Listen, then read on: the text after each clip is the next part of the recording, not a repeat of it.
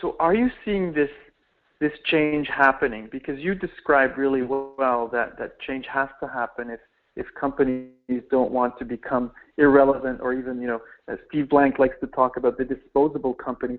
And I know you work with companies a lot.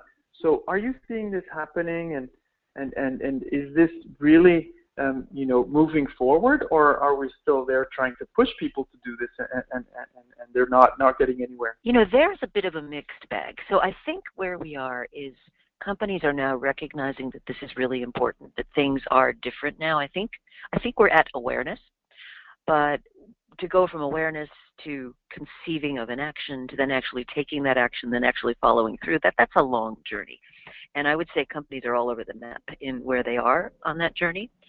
So the better ones have embraced it. They're moving forward. They're saying, okay, that's the way the world works. We're going to be very rigorous about how we do things differently. So Cisco, for example, at one point forced their leaders to put an end-of-life date on every single product that they offered, which I thought was interesting. If you're forcing people to put a sell-by date on things, well, that means by definition there's got to be something new to take its place, and you've also got to be prepared to shut it down.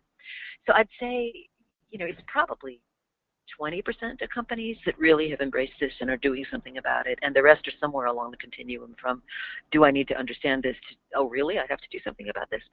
One other thing I would say, though, is it intrigues me that if you look at, say, the Fortune 500 or the FTSE 100 or firms like that, and you really go backward in time and trace their histories, they're very old firms.